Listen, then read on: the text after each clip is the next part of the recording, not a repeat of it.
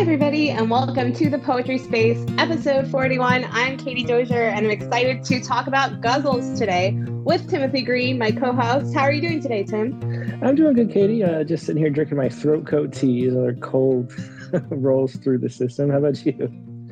Well, I have to give you ample credit. We are both fighting this cold, and I woke up from a little nap to make you tea to find out you'd already made me the same tea. So we are definitely going to be using the mute feature and hoping not to cough on everybody in this case today, I think. Yeah, but I feel pretty good. I'm excited to talk about Ghazals, which are one of my favorite poetic forms, and also the summer issue of Rattle's tribute feature. So it's going to be a lot of fun. Yeah, I'm super excited too. And I mean, I have to say the first ghazal that I ever read was when you published Alexis Sears' Heartbreak Ghazal, the same week that you published my Poets Respond poem. And ever since then, I've been really fascinated with the form and excited to learn more about it today. So I'm interested, which ghazal do you want to read for us first? Well, I think my favorite ghazal is probably one of my favorite Poets Respond poems we ever did is Zainab Hashim Beck's ghazal Back Home, which is written during the Syrian refugee crisis in 2000.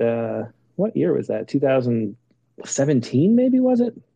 And and it just shows or 2015, I guess it was.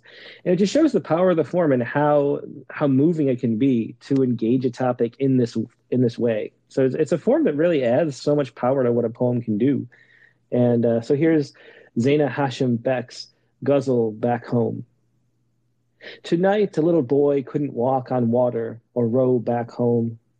The sea turned its old face away. Again, there was a no, no back home. Bar is how we were taught to measure poetry. Bar is how we've stopped trying to measure sorrow back home. All that blue is the sea, and it gives life, says God to the boy standing wet at heaven's gate. Does he want to return, to go back home? My friend who hates cooking has made that eggplant dish, says nothing was better than yogurt and garlic and tomato back home. On the train tracks, a man shouts, hold me, to his wife, bites her sleeve as if he were trying to tow back home. 13-year-old Karan, with his big eyes, says, we don't want to stay in Europe. Just stop the war, he repeats, as if praying, grow, back home. Habibi, I never thought our children would write help us on cardboard. Let's try to remember how we met years ago back home. On our honeymoon, we kissed by the sea, watched it rock the lights, the fishing boats to and fro back home. And so you can feel or hear the form in that really clearly. I think the repetition of that end word at the end of each couplet, and then the rhyme that's sort of buried behind the end word.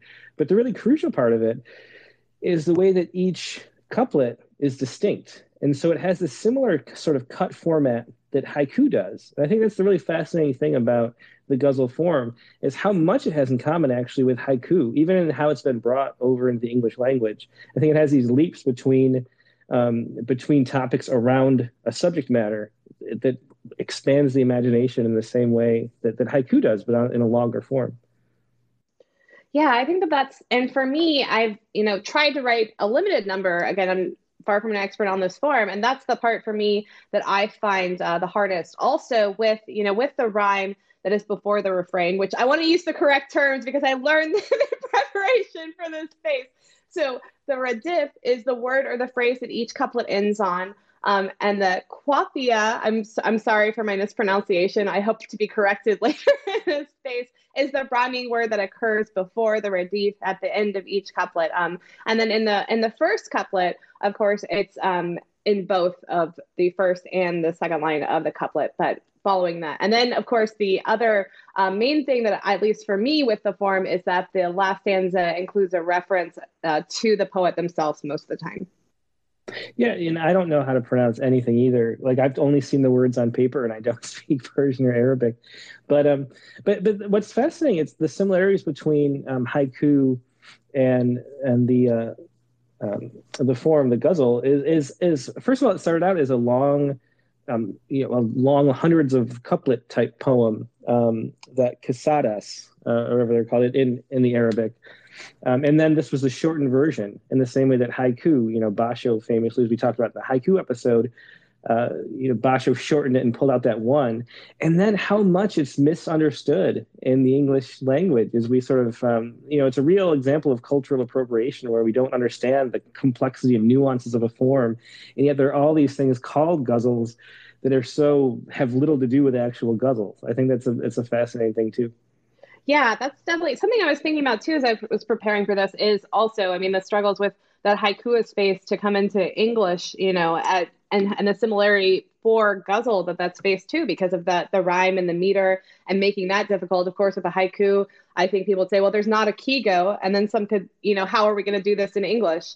And and so I think that there are issues with the acceptance of it. For that reason, it's been a little bit slower. But I mean, ghazals are certainly a lot more popular, I think, in English than they used to be also. Yeah, for sure. And if you look at the translations of ghazals, I was looking this morning for some because Rumi wrote over 3,000 ghazals in Persian. He was writing, and it's so hard to find translations of Rumi that use the actual music of the poetry form. There's so many written in free verse, that don't keep any of the structure whatsoever, and just are almost like scholarly interpretations of what's going on, but without any of the music. And in part that's because it's so hard to get those rhymes through from the one language to the other. Also, Persian is a subject object verb language, whereas English is subject verb object, and so the sentence structure is different.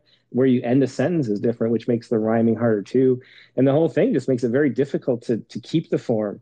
In the same way that Japanese being a Moraic language makes everybody think it's 575 syllable count, even though there's no counting of syllables in Japanese haiku. It's the similar problems in translation that really obscure a lot of the beauty and power of the form, I think.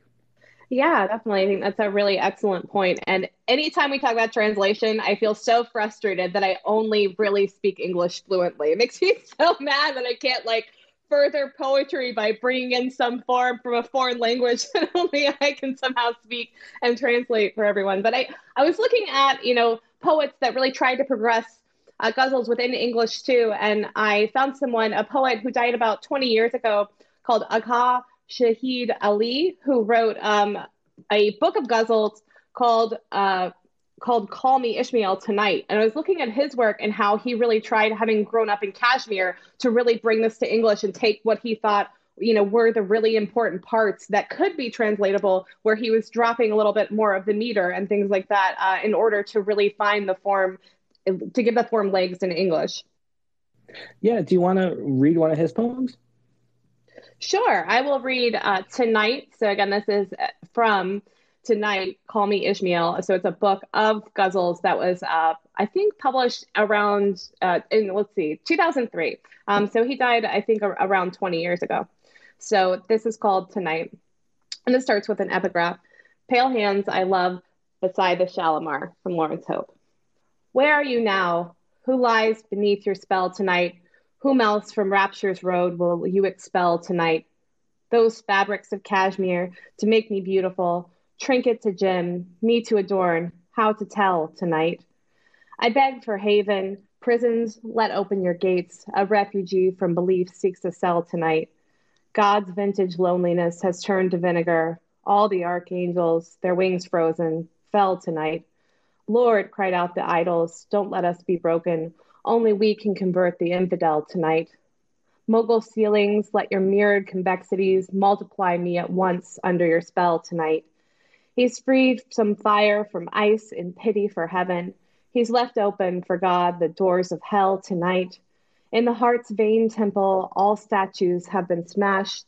No priest in saffron's left to toll its knell tonight. God, limit these punishments. There's still judgment day. I'm a mere sinner. I'm no infidel tonight. Executioners near the woman at the window. Damn you, Elijah. I'll bless Jezebel tonight. The hunt is over, and I hear the call to prayer fade into that of the wounded gazelle tonight. My rivals for your love, you've invited them all. This is mere insult. This is no farewell tonight.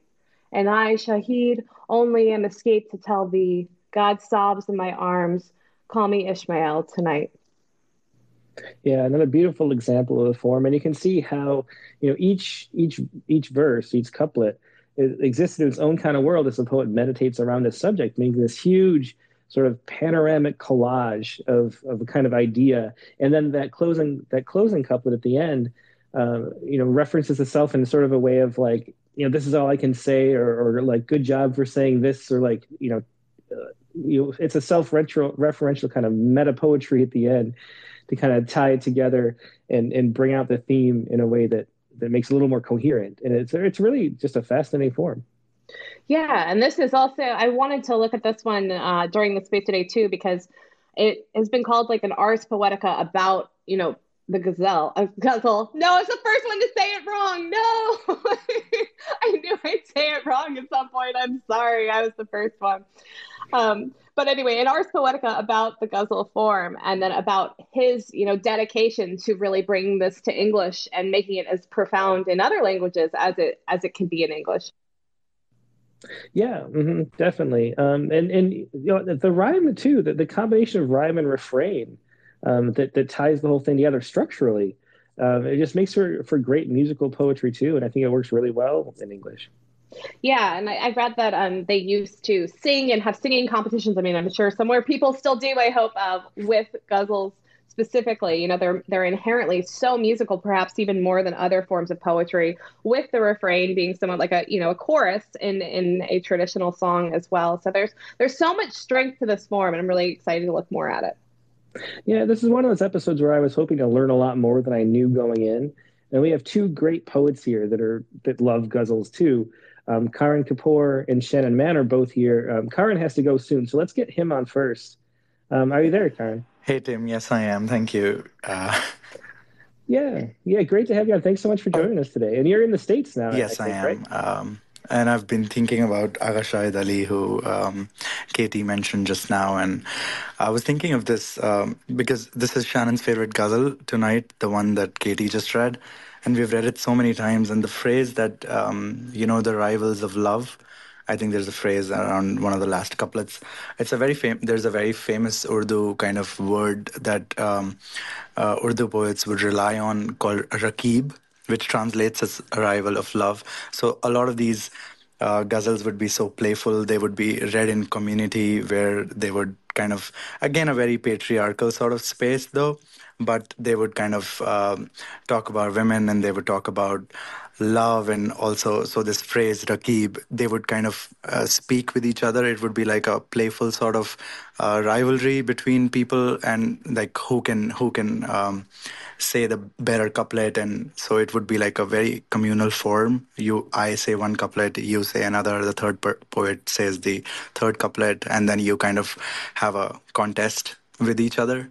So, and again, of course, it's a very musical form too. And that was my introduction to ghazals, because we grew up listening to a lot of these musicians, Ghulam Ali, Jagjit Singh, Chitra Singh. So a lot of these Bollywood songs would actually be ghazals, and they are meant to be sung. They're meant to be read slowly. So if you see Urdu poets like say John Elia or whoever reciting ghazals on these YouTube videos, you will see that they will repeat the first line so many times before they actually go to the second line, so that there's a tension that is built, and since you know the kafiya and the radif and the rhymes, you kind of are expecting, or sometimes you're surprised. So it's a very playful sort of form in that sense.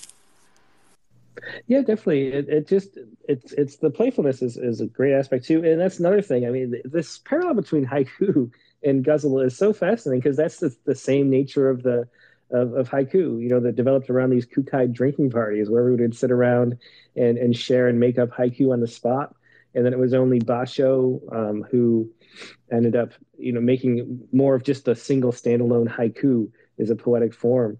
And it's interesting too how similar it is to the sonnet in sort of the shape and length and how pervasive it is across history and time. I mean, this is a form that dates back over 1,000 years. Started in Arabia and then through Persia and then to India. How common is it? If you're somebody who reads poems in India, how often would it be that a ghazal is the form that the poem is in? It's probably the most common form people write in, especially who people writing in Hindi. everybody just starts with ghazals. I don't know, maybe people think that it's an easier form to experiment with since there are rhymes and kind of. So, for instance, when you go to poetry, I don't know, readings, it's easier to follow when people are rhyming in some sense, like because it becomes like a, oh, now I know, now I'm with you, and so it becomes, so people usually try and write ghazals for the same reason because they are a hit on poetry events, I guess. Yeah, and for now, for writing a modern ghazal, we talked about some of the concepts that are important. What do you think are if you're writing an English language ghazal now, what do you think is the central aspect? We didn't talk too much about the fact that the word itself comes from that sort of that love talk. So there's this sense that it's sort of a love poem at its heart, but it branched out to different topics. So that's one of the aspects. There's the fact that each couplet is isolated. That there's the rhyme scheme, and you see English language ghazals drop all of those, or some of those, or most of those, and some of them just seem to be, poems written in couplets.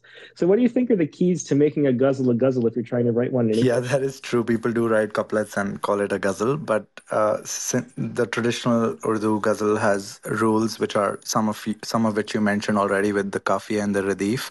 So the first couplet is called a matla, where both the kafi and the radif are there. Like, for instance, it's unnamed af. Oh, I'm looking at a ghazal, so I'm using that as an example. But you use the kafi and the radif in both the lines of the couplet in the first line, but and then in the subsequent couplets you start just using the kafiya in the second line of the couplet, and the last couplet is called a makta.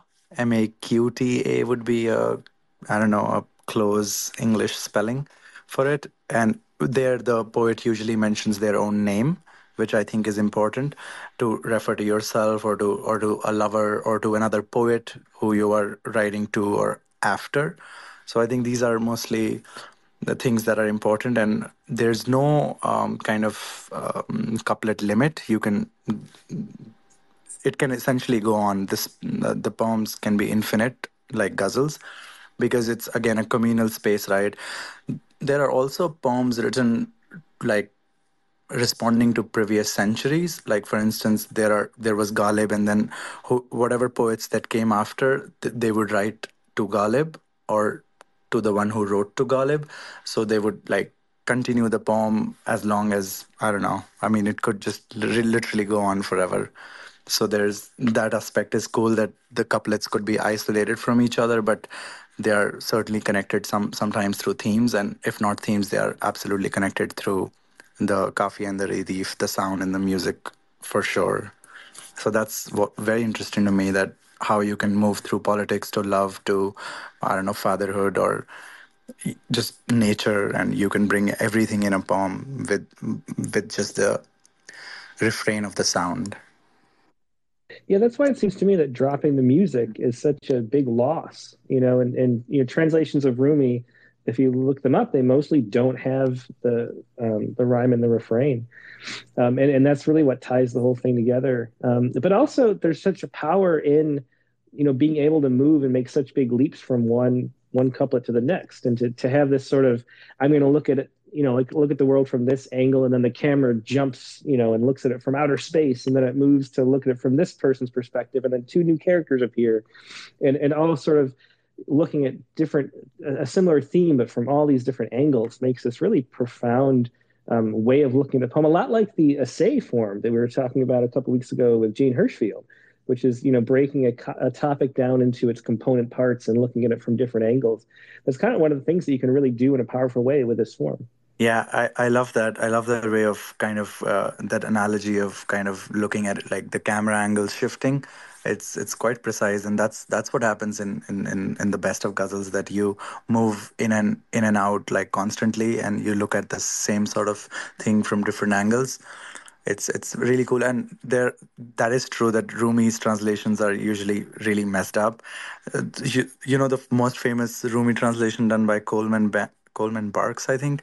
I mean that the person did not even know Persian, so that's always funny to me. Do you know of any translations that are faithful to the music? I'm thinking of, I love Eugenio Montali translated by Charles Wright, because he ignores sort of the subject matter of the poems and lets himself play as a poet with the Right. theme and the sound, and he goes in his own direction, which is sort of like almost like an imitation as much as a translation, but they make it actually work as poetry and you feel like what it would feel like in Italian.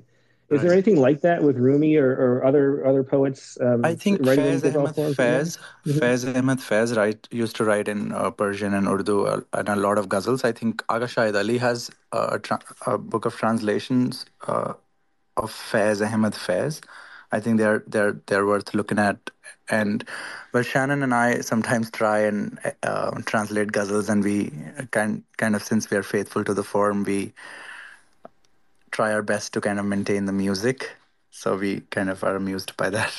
Well, I think you should, since you're both great poets, I think you should both think about coming up with a translation of your own for these poets and bring them in so we can appreciate them in the way that we should.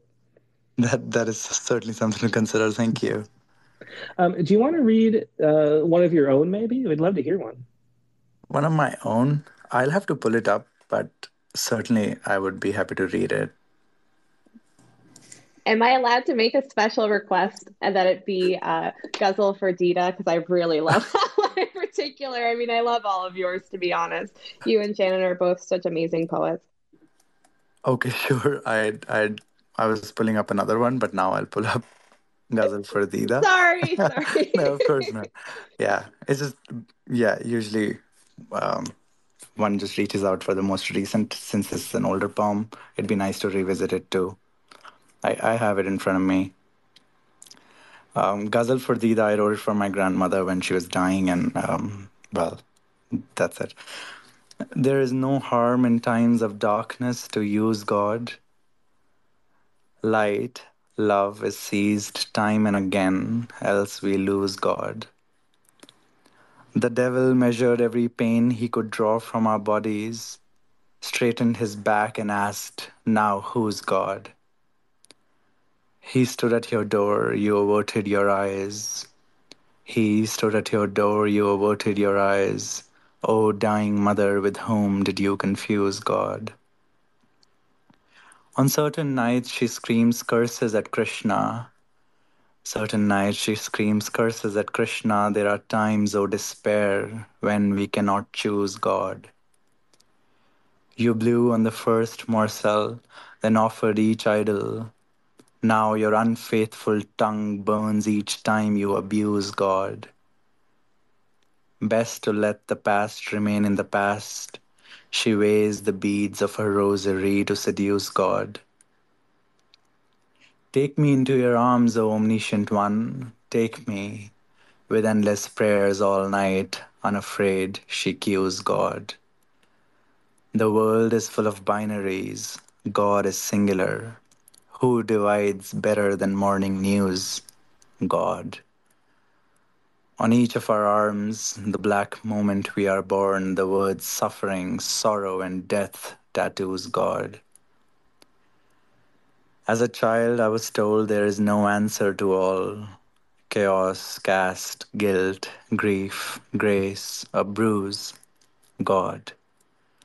At the end, we forget more than we remember. At the end, we forget more than we remember. It counts that we are blessed. Who cares by whose God? My mother sits by the moon, sister a candle. I know I am not alone who interviews God. His crimes forgiven for centuries, enough now. His crimes forgiven for centuries, enough now. We will execute, fetch the hangman, bring a news, God. Your name is our offering, Karan. The day she dies, you will lose your name and you will lose God. Thank you. Yeah, it's a beautiful ghazal. Thanks so much for sharing that, Karan. And um, we wanted to help people who wanted to write ghazals for the summer theme, which is coming up. The deadline is January 15th. So there's like 2 months or so to go until that issue deadline. How do you go about, like, what is the first step? Do you think about the rhyme first and the refrain? Do you think about um, the topic? And how do you make those leaps? Like, what is the writing process like? How would that be different? Because I know you write all sorts of different forms and different styles of poem. How do you approach writing a ghazal in a different way than you would approach writing something else? Yeah, that's a good question. I usually think about the. It sounds bad, but I do usually think about the rhyme and the refrain first. And once I have kind of happened upon something interesting, which I think I did in the with this poem, I was very happy to have kind of discovered that I could use God and like as my radif, and then also to use the ooze, use, lose, choose sounds as my thing because it has just so many rhymes and there are so many options that are available. So I usually recommend the radif could be anything, but the kafia has to be like the word that is rhymed, not repeated. The one that just precedes it. That word is like the most crucial word, I think, because if it's a word like I don't know orange, which a word which with no rhymes with it, then it would be really hard to move through a ghazal. So something that is open ended. And then people also think about, since you mentioned also that Urdu and Hindi are very different languages where the subject object relationship is very different from in English and the verbs are different. So it's a bit trickier. But if you happen upon something that you can kind of recycle and repeat and in interesting ways, so I think that's a way to kind of begin. Yeah, thanks so much. That's really great advice. I know you have to run to class, so we won't keep you any longer, but really appreciate all the insight and sharing your great poetry, Karan. Yeah, thank you so much. I appreciate it so much. Yeah, thanks so Uh, much for making the time to join us before you're going to class. I really appreciate it too. Of course, Katie. Thank you. let's hear from Shannon Mann now, who is also just wonderful at writing ghazals. We've published a few in Rattle too. Hi, Shannon. How you doing today? Hi, Tim. I'm doing well. This is so cool that you guys are doing this. Thank you. Yeah, and thank you for asking me to speak. I think one thing I wanted to touch on was that like one of the primary aspects that kind of gets overlooked about the ghazal sometimes, I guess, is that they're actually entertainers. These were things I think, like Karan touched on, that people sat around singing and performing and just kind of riffing off of each other. So they were like, I guess, the olden days rap battles, but not really battles. So they were meant to be entertaining. They were meant to be fun. And at the same time, the themes that they were talking about were intense. I mean, there were, of course, broken hearts and, unrequited love, but there was also war. There was also so much misery, pain, poverty, a lot of really heavy political stuff. So, but they were doing it in a way that was entertaining. And the thing is that when something's entertaining, it just clicks more with people. People tend to remember it more. People tend to care about it more. And that's just the way I think human nature works. We tend to remember things that make us feel good, not necessarily in the sense that they make us feel good about something bad, but that touch our heart. And usually something that touches your heart, it usually is very entertaining. So that is something that I find in a lot of the ghazals that I love to read, is that they're fun to read. And again, these things can coexist. Something can be intense and it can still be enjoyable to read. It can still be executed very beautifully. So that's something that like to remember, that a ghazal is also a form of entertainment, and try to kind of not feel bad about that. Even if I'm writing about some intense stuff, which I usually am. I tend to write about stuff like divorce and like abusive relationships, which are not entertaining when you're inside them. But you can certainly write about them in a way that can resonate with people. Yeah, that's such a great point. Yeah, I mean, I think we're obsessed, in contemporary poetry with that whole pounds make it new kind of Mm. mantra, and where we forget to make it fun so much of the time. And one of the big things I hear all the time from sort of the lay readers, that our goal with Rattle is to have it be something somebody can pick up at like a doctor's office and then read some poems and say, "Oh, I love this." I didn't Yeah. read poetry, but this is thing. But what you hear from that, not only is that, gosh, I wish this rhymed. Why doesn't poetry rhyme anymore? But we also is why is it also dark and so bleak? Are poets all depressed? And, Yeah. and so, talking about difficult topics with a kind of joy and some fun and playfulness is such an important thing that we really overlook. And I think getting so serious as it becomes this academic pursuit that we've been doing for the last 50 or 60 years, and I think it's a great reminder to have fun with poems. Yes, absolutely. Absolutely. And I have my theories about, why things are becoming so academic. I think it's, heavily connected with the MFA model. And of course, Karan's doing one, and there are really good things in there that help as well. But I think sometimes it can limit our ability to just enjoy the words on the page as they're happening.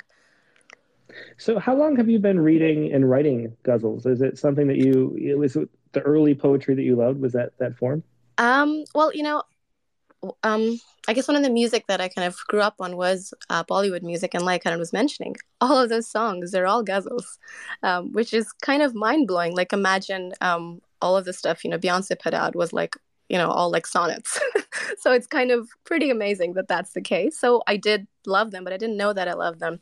It was actually Karan who introduced me to the ghazal form by introducing me to Aga Shahid Ali, and then he obviously got his poem into rattle, and then that's how I found out about rattle. So it's also interlinked, the ghazal, rattle, and my experience with poetry, and that's when I started writing ghazals, because it felt easy, because something that I tend to do when I write poems is I go all over the place. And the ghazal, honestly, it was such a support. It just kind of forced me to have a theme and stick to it, because guess what? I had to keep coming back to the topic. I couldn't deviate for too long. And that's something I think that's really helpful for poets who are starting out, just like I was a few years back. It just makes you stick to the topic. Do you want to read one of yours so we can hear an example? Yeah, I was trying to decide if I should read like a serious one or something more funny or fun. Which one would you prefer? I think we should do a funnier one. Let's do that. Okay. I mean, I think it's funny. Like you might think that's totally not. So that would be funny in a different way. So let's try. It's called For Another. In this house of slaughter, you're crying for another. I'm dying for you. You're dying for another. On a spree, we hunt all the bazaars of the city. I'm buying for you. You're buying for another. I'll bring you Orion. I'll cocoon you in my womb. I am lying for you. You're lying for another. Incensed, I turn to smoke and slip in through your window. You aren't home. You aren't home. I am vying for you. You're vying for another. You are sleeping with the ocean. Well, I've borne the rain. I'm crying for you. You're crying for another. Hush, little baby, don't cry. I'll put a needle in your eye. I'm lullabying for you. You're lullabying for another. I am the lusterless moon, your blue-green earth. I am flying for you. You're flying for another. Go to hell, Shannan. They'll char you in a pan of boiling oil. But already I'm frying for you. You're frying for another. Oh, that's great. You can hear like the combination of the seriousness and the playfulness too. Last week's episode I think was playfulness, and you don't have to be just light subjects to be playful. You can make light of dark things and have it be dark humor too, and there's a lot of that in there. Yeah, it does lend itself really well to dark humor. And this actually was written together. Karan and I wrote this together. So because we first started out seeing each other when we were not in the same continent even. So one of the ways that we would connect is by writing poems together. And the ghazal is an easy one, quote unquote, to write together because you can each work on a different couplet, but be on kind of the same Google Doc. So yeah, that's something. Yeah. They're fun. What do you think about what do you use meter? What aspects of the traditional ghazal do you keep? Like I was going to ask Karan this too. Yeah. Because traditionally, each line would have a certain meter, and I think there's no rule about which meter it had to be, but it would set it up and then continue it throughout the poem. Do you feel like you have to do that too, or are you doing free verse except for the rhyme and the refrain? I used to do a lot of free verse style in terms of meter. It was actually Karan who kind of told me with example that, hey, if you keep your couplets shorter, you're going to get something that's much more attractive to the listener, because again, this is a listening form. So he used to emphasize that, because we are waiting for that radif to come back. We're waiting for the kafiya to come back. So if you keep us waiting for too long, it lessens the impact, it lessens the effect. And again, these are all technicalities. I mean, one could write a ghazal, which is, I don't know, as long as a prose poem in theory. But if you're working with the form, it's not that we're trying to, be traditionalists and, we have to stick to the form, but it's really that how is the form serving us? If we're going to call it a ghazal, then we might as well try to make the aspects, the elements of a ghazal work for us. It's not necessarily that I'm a traditionalist and I'm going to be metered and I'm going to rhyme. No, it's just that, well, if you're not going to use those elements, then don't call it a ghazal. What's the point? But if you are, then let those aspects work for you, because they will do wonders for a lot of different things. Like, if you keep coming back to something, if it's, if it's like anaphoric in that way, it's just going to be more enticing. Yeah, that's really well put. And so what do you think of the things worth saving, and doing in English? Do you think that, because you do see, we mentioned it earlier already, but you see so many things called ghazals that have almost nothing in common. Yeah. And so what do you think is the most important aspect? Like, we have one that I posted. Let me pull this up. This was a ghazal by Jamie Bradley. It's just called Ghazal. I'll just read it because it's really short. Yeah. It's only 5 couplets. There's no consistency in length. I mean, you'll hear this. There's no consistency in length. There's no rhyme. There's no refrain. There's no self-reference at the end. And yet, to me, it feels, because it has the distinct unit of the couplet, each line being its own thing, it sort of feels like it has the same spirit, even though it's English. So I don't know. I'll read this one. This is Ghazal by Jamie Bradley. Her shoes said, "Love me," like a broken animal. The river is red with clay and white at its swinging lap. In Cuernavaca market, the flesh hangs everywhere, pig flesh, wood flesh. Sadly, there are few old houses that sit, affordable. All the photos in a doctor's office say, "Learn to be a better patient." And so you can see this sort of abstracting around a theme with all these different perspectives coming in. And to me, that always seems like the key. And the ones that, to be honest, the ones that don't do that and sort of tell a single narrative without moving around at all, feel to me in the same way as like a haiku with no cut, where if you don't have a comparison, it's not a metaphor. There's nothing going on that's worth even calling it a poem. And in the same way, like calling it a ghazal without the distinct sections and the segmented nature makes it feel like it's not a ghazal. Do you have the same feeling though, or is that just a kind of my own bias? That, Jamie Bradley's, I think they're a Canadian poet. So that's true. I'm not going to critique a Canadian poet because I'm Canadian, so go Canadian poets. The other, I think that one of the things that are really, that, we should just keep around about a ghazal just because it's so unique to a ghazal, is that within ghazals, you can be ornate, you can exaggerate, you can be intense. There are things you can do if you put the word ghazal in your poem, or like if that's the form you give it, that you just can't do in poetry as we know and see it today. You can be wild, you can be insane, you can be like, I don't know, it's such a traditional form in the context that we have today. Today we're writing poems that seem so curated, and they can be amazing poems too. Like, don't get me wrong, I love some of the poems that are coming out today. They're very curated, very measured, very controlled, but within the ghazal you can just be so loud and wild and crazy. And I think that aspect Shahid did really, really well. I mean, some of these lines you read, like he brings in a Lorca, and he he just goes, it's so fantastical. It's like the magic realism of poetry, I think, which I think it would be really nice to keep that around because it's rare in like other poems and in other forms. Yeah, there's an irreverence to it. Yes. Which is what, yes. Yeah, I was curious too, because so I was looking and I was trying to look for more irreverent ghazals as I was, researching for this. And I found that Adrian Rich did like a book of ghazals. And I was honestly kind of confused as to how this was a ghazal. And I'd like, it's again, it's short. I think it's 5 couplets too. So I'd like to read it. And Shannan, I'd love your opinion on if this is a ghazal, because I'm very interested as to, I'm sure I'm missing me against something. Adrian Rich. Sure. I think it's a fair fight, personally. All right, so it's called Late Ghazal. Footsole to scalp alive facing the window's black mirror, first rains of the winter, morning's smallest hour. Go back to the ghazal then. What will you do there? Life always pulsed harder than the lines. Do you remember the strands that ran from eye to eye, the tongue that reached everywhere, speaking all the parts? Everything there was cast in an image of desire. The imagination's cry is a sexual cry. I took my body any place with me. In the thickets of abstraction, my skin ran with blood. Life was always stronger. The critics couldn't get it. Memory says the music always ran ahead of the words.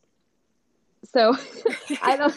Well, what I am going to say is I'm going to say that this was one of the collections that inspired Shahid to come out with Call Me Ishmael tonight. He was a bit annoyed, and this is Shahid, so I'm going to speak from his perspective. He was a bit annoyed that people were using the ghazal form and not really writing a ghazal. So he came out with that, and I think it was a National Award finalist or winner, something along those lines. And his book is fantastic. And this is one of the collections that he references when he speaks about why he felt compelled to do this. He's like, people are sending me ghazals and they're not ghazals. And that's just the kind of guy he was. And he was an amazing poet in person from what I've heard about him. In terms of whether or not this is a ghazal, from my opinion, I mean, look, I can't gatekeep that. But if you want my uncensored opinion, I think that, she's clearly trying to respond to the form as opposed to write in the form, which I think people have done really well. I even think, Frank Sonnets by Diane Seuss, in a way, is that. She's almost as though responding to the form of the sonnet, which was traditionally a love poem, and then writing about such deeply excruciating things that are actually love poems. So I think in this way, poets can kind of break apart the idea, the very concept of what a form is. And then we can also work within the form as well. And that's also can be equally amazing. I usually find it more thrilling when I read something, okay, I'm about to read a ghazal, and then it ends up looking more or less like a ghazal, because, it's kind of just like, a buyer satisfaction in a way that, oh yeah, this is what I bought, this is what I'm getting. But if I'm feeling more intellectual, then, I might go for this. Well, I love that comparison too, to again, looking back at the sonnet. I write a lot of American sonnets, and Tim and I kind of joke because it's like my one condition. I mean, I do use a lot more rhyme in my poems than a lot of people do, but at the same time, that isn't really, anything beyond just, hey, it's 14 lines and calling it a sonnet, and thinking back to the early writers of sonnets and what they would think of this. It could be a little bit like I'm entering into that Adrian Rich nebulous realm, Yeah, I come at it from maybe a personal, emotional level because from reading submissions, because I love formal poetry, and every time I get a submission that says sonnet or ghazal, and I open it up, I'm excited that it's going to be some kind of like Shakespearean sonnet or Spenserian sonnet or something, and then it ends up being just 14 lines, and I'm just like, oh man, not again. I and love there's just like a bait and switch aspect to it. I love imagining that, like, every time you open one of these 100,000 submissions, you're like, this is going to be a real sonnet. You're sad again. No, Tim. Well, I hope people send a good amount of real ghazals. That's all I hope for the tribute coming up. One thing I was thinking about, I don't know, how much do you know about the history of the form, Shannan? Because I was thinking as you were talking, it's been referred to so often as a sort of a sonnet type for the Middle East kind of world. But it seems to me more related to the ballad in the way that, because it was spread, you're talking about the irreverence of it and the musical aspect too. It was sort of spread through Islamic, court systems, and sort of like the court gesture type thing, where in a sort of a restrictive speech type religious environment, there's certain things you couldn't say, but then you could say it in a song, in a ballad, in a ghazal. Is that part of the aspect that makes it so irreverent in that way? That it's stuff that you normally couldn't say, like taboo subjects that you're sort of given permission in this setting to speak? Yes, it's interesting, right? Because the ghazal is often seen as like a mystic form, like the Sufi mystics sang it, but it's also a lover's form. And the thing is that oftentimes what would happen is that poets would sing ghazals, and it would seem like really crude and like almost lascivious, and like, oh my gosh, he's really effusing, here about this, like about the beloved's body and how much they want them, and this is not allowed. And then usually it'd be like, oh no, I'm talking about God actually. So it almost seems like a clever way for poets to be able to express love for the beloved, and even if it was for God, but in a way that is very, that would otherwise be censored if it hadn't been clothed in this obvious guise of, oh no, this is a prayer, this is not a sex poem. So I think that kind of helped and ways to do things that are not allowed, but doing them in a way that is covered. These kind of things always kind of spread underground for artists and poets because we're always trying to break free and trying to, not be censored. So this was one thing that really helped the ghazal spread throughout South Asia, throughout Persia, Turkey. Yeah. Yeah. Humans are going to be human. Just the bottom line for humanity. Hey, I think Joe Barca has had his hand up a bunch and hasn't talked yet. Hey, Joe, how you doing today? Hello. I mean, first of all, I have to tell you that this hour out of all the hours in the week is one of my favorites. So I'm grateful for that. And the guests that you have are just off the chart. So thank you. But so just some things I thought about listening to the readings today. One is the repetition in the poems is a real comfort, almost like a blanket or something that you can hold on to and you can keep coming back to. And I also think that the repetition kind of anchors the poem. It makes it really solid. And then when we talk about irreverence, I also think there's a meditation to the poem or a chant. I know we're talking about singing, and that's quite lovely. And then there's something so sort of miraculous about someone writing an eternal poem. Like I tend to like poems that are short, but writing one that never ends just seems like otherworldly to me. And finally, Katie, this is the perfect opportunity for us to write one together and read it together someday. So that's just like such a cool thought to make. I don't want to say that public poetry reading can be a little dry, although it can be sometimes, but to give it a little bit more life and a little bit more dynamism with multiple people playing off each other. So just some really rich and wonderful information today. Thank you. Joe Barca, I accept. We will be doing this. This will Game be on, super game fun. on. We're going to do it. That's a great idea. And I love that because I didn't know about the collaborative aspect at all. That, again, reminds me of the haiku community and Renga and everything with that. So this will be really fun. And something I've been thinking about so much too is how important, referencing ourselves or the poet in the last stanza really is, both in terms of thinking about it as a listening form, because it's an indication like, hey guys, this is the final couplet, pay attention, this is about to end too. And I think that it leads to more of like a mic drop moment at the end of that reading, because it always kind of comes full circle in a really cool way. And I can't think of any poetic form that does that, and I think it's really powerful. Yeah, I think I like Joe's comment too about the tether, the rhyme and the refrain being a tether. We talk about that on the critique of the week all the time. How you need to have some kind of touchstone with a poem to sort of know where you are, to let you almost like a guideline if you were like scuba diving or something, so you know your way back through the cave or whatever.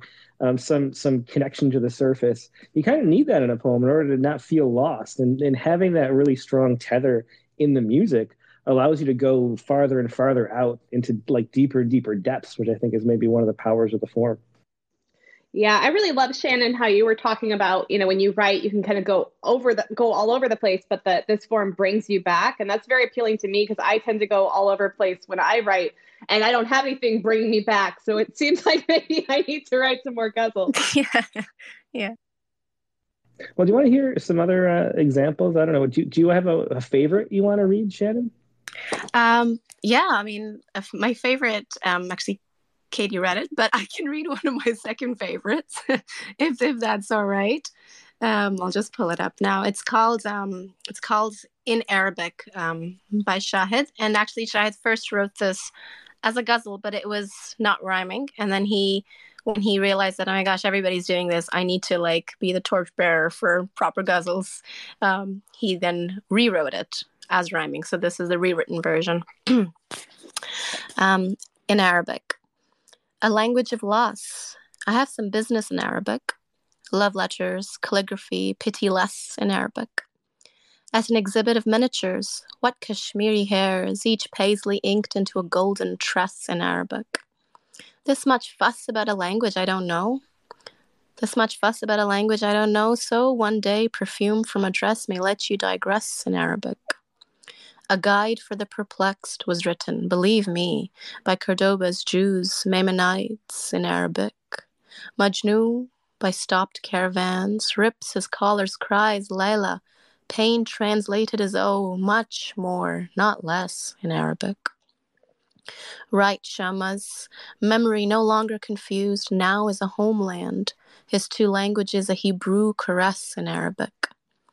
When Lorca died, they left the balconies open and saw on the sea his qasidah stitched seamless in Arabic. In the veiled one's harem, an adulteress hanged by eunuchs, so the rank mirrors reveal to Borges in Arabic. Ah, bisexual heaven, wide-eyed houris and immortal youths, to your each desire they say yes, oh yes, in Arabic. For that excess of sibilance, the last apocalypse, so pressing those three forms of S in Arabic. I too, O Amichai, saw everything, just like you did, in death, in Hebrew, and, please let me stress, in Arabic. They asked me to tell them what shahid means. Listen, listen. It means the beloved in Persian, witness in Arabic. Yeah, another beautiful example, and the playfulness is there too, and the beauty and the music of those lines. Yeah, great example. I love that. Shannon, I had a question since I think that you know a lot about Ellie, it seems. I was curious, when he took on and kind of realized he was going to be at the forefront of, putting ghazals into English, was he was he quiet aside from putting out the poems that he thought represented the quality that he wanted to see, or did he also speak out vocally about things like Adrian Rich? Oh, he spoke vocally. he spoke about it. Yeah, he was very outspoken about that. I think he even puts it in his preface or in one of the prefaces for his book Call Me Ishmael. He's like, the reason that I wrote this is because. But he was such a cool guy. Just the way he does it. I mean, it's so beautiful. It's so loving, and you really understand his intention. He really wants to preserve the best of the culture that he comes from. Of course, he was an American poet in most ways. But still, he came from a certain cultural context, and he saw the value in kind of showing America and showing the world the riches of that context. And he saw that, yes, it can be challenged. Yes, we can speak back to the form, but it's important first to try to understand what the form exists for. So yeah, he was outspoken about it. Well, he sounds awesome. I'm so glad to have discovered him. I like yes. Everything I've learned about him. Yeah. Yeah, I mean, so I wish we could have interviewed him before he passed away. Honestly, I wish I could have met him almost every single day. I read about him all the time, as much as I can. Have you ever written any ghazals that respond to his? That's such an interesting question, because I feel like the entirety of my because I have a collection of ghazals ongoing, kind of respond to his in the sense that they're all traditional ghazals. I haven't yet had the guts, I'm going to put it like that, to experiment with a non-traditional ghazal.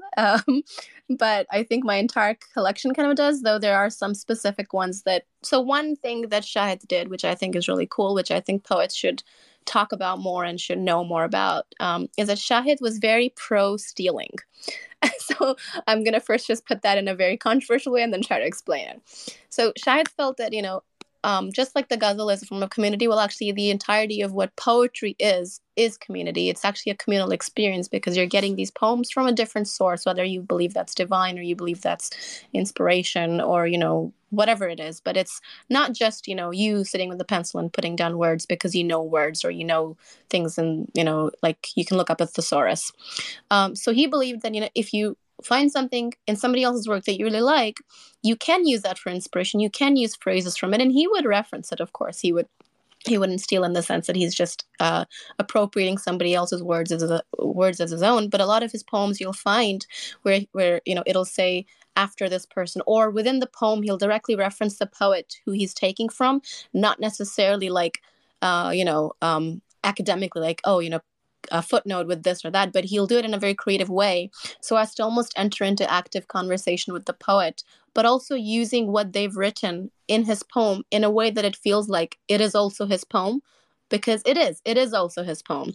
So, and we do this subconsciously all the time, and sometimes as poets we can get afraid of doing it, like, oh my gosh, did I write this? Maybe I took it from, I don't know, Dean Young or somebody else who has such, like phrases that you can really use. But he was a big believer, Shahid, in using other people's words to inspire you. And it's a whole thing, right? Like steal like an artist. So yeah, this is, I think, one thing that we can, as poets, really help us to keep going, that it's okay to quote unquote steal. It's okay to be inspired. It's okay to use direct quotes from other people, and to continue your poems with that, if that kind of makes sense. Yeah. Yeah, well, I agree with that too. I think that it reminds me too that Tim and I, when we were at the haiku conference in Cincinnati this summer, attended a Michael Dylan Welsh workshop called Deja Ku about stealing haiku among people too. So, I mean, it just, everything is an evolution, right? Everything is in a sense of collaboration, I think. Yeah, and poetry is really the grand dialogue of our species. That's what we're all doing. And I think when we get so fixated on book publication and credits and MFAs and degrees and all that stuff, we forget that that's what we're doing is having this big conversation across time and space and perspective with everybody who's ever been a human being in the past. I think the Ghazal form really does a lot with that, and we're hearing about that today. Yeah, definitely. And I wanted to go to Joe Barca because he put his hand up again. And Shannon, I was hoping to give you a little advance notice because I would love it if after we talk to Joe for a minute, when it's time to read, like usually I read a closing poem, but I love your reading voice. And to be honest, I've listened to the audio version of Your Hands on Rattle's site of you reading it so much that I'm going to ask you to read it if you wouldn't mind pulling it up too. Yeah, Okay. definitely. Okay, great. Thanks. So Joe, what did you want to say? No, I just want to say that Shannon said it so eloquently, sort of giving us permission to collaborate. I mean, I try to write a lot of golden shovels where you use someone else's line as the last word in each one of your lines in your poem. And there's just something brilliant about the fact that we don't write alone, yet we can give credit. And I've never thought of giving credit in the body of a poem to the author of the inspiration. So just thank you, Shannon. Just some great ideas and thoughts. Totally, you're welcome. Well, Shannon, I would love for you to raise your hands if you're up for it. I think Yeah. this is, to be honest, this is my favorite ghazal ever. So. Oh my gosh. Okay. Thank you. Okay, here it goes. Your hands. Like coals, they ashed me bit by bit. Your hands. The open fire thrilled me, I admit. Your hands. A panther only sees white food at night. It is natural, then, that against my cheekbone you hit your hands. I crumbled into the sour milk of your ears as you begged. So deep is my pain, save me. With this ring, commit your hands. You called me priestess, whore, my half, my sin, my soul. I sang, bastard, infidel, my neck, hypocrite, your hands. Great men become bone, their names given to stars, but stars too burned when they learned how piety and lust lit your hands. I unearthed my cremains from the cuts of the Ganges. A beggar tithed me a coin, along with it, your hands. I discovered a woman created in my own image. I lifted her veil, behind it, dead birds, zephyrs, a faded palette, your hands. You said, love achieves glory when lovers take up arms. Yet no matter what I killed, I could never outwit your hands. Who has not made love to beasts in wild wastelands? Shannon. Shannon, it is not gold. It is gore. It is shit. Your hands. Thanks so much for reading that. It's beautiful, beautiful reading, and so exciting to me to get to hear you read it live, even in this format where I can't see you. But it was really beautiful, and that, of course, was a Rattle Poetry Prize finalist in 2022. Well deserved finalist. Thank you. You're so sweet. Thank you.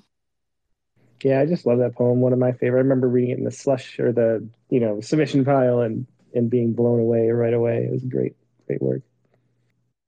Well, I feel like I've learned a tremendous amount this space, and I'm really grateful, Shannon, to you for coming and sharing, and of course, Karan for coming for as long as he was able to beforehand. So I really thank you guys, and Joe Barca for speaking up, and Tim for everything I learned from you in this too. I'm really excited to go and write ghazals now. I just screwed up one more time before this space ends. But we wanted to say again that the submission window ends on January 15th, right, Tim, for the tribute call?